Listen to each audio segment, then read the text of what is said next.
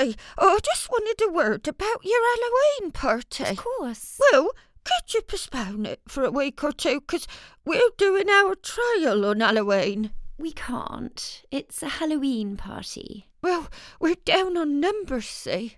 Turns out that no one's that keen on walking around a dark, wet forest with the threat of being punched in the eye. Oh, dear. Cooey! Joy! I didn't mean to eavesdrop, but I may have the solution you're looking for, Clarrie. Now, I know you're worrying your Halloween trail might be a bit boring, but you'd be welcome to collab with us. Linda and I have choreographed Ambridge's Scariest Haunts tour. We've got headsets and everything. We start at the Bull with a quick peek at that shower.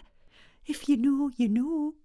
Then a reenactment of Nigel going off the roof, though we haven't confirmed a volunteer on that yet. Josh? Oh, thanks, Lily.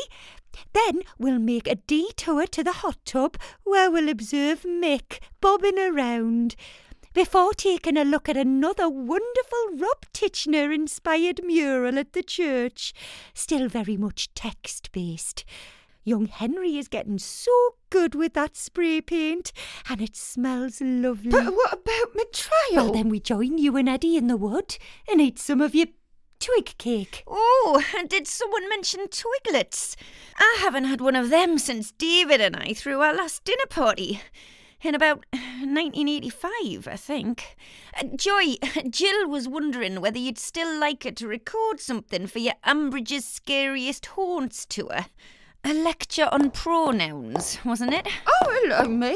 Lillian? Oh, darlings, I'm so glad we've caught you. I couldn't help overhearing, and I'm afraid to say that Halloween is cancelled. What? Oh, sorry, the committee have decided. Committee? Well, Alice is worried that the horses are going to be spooked. Last year, apparently, Bobby Socks got terribly upset when out of the corner of her blinkers she spotted Ruth dressed as Hagrid.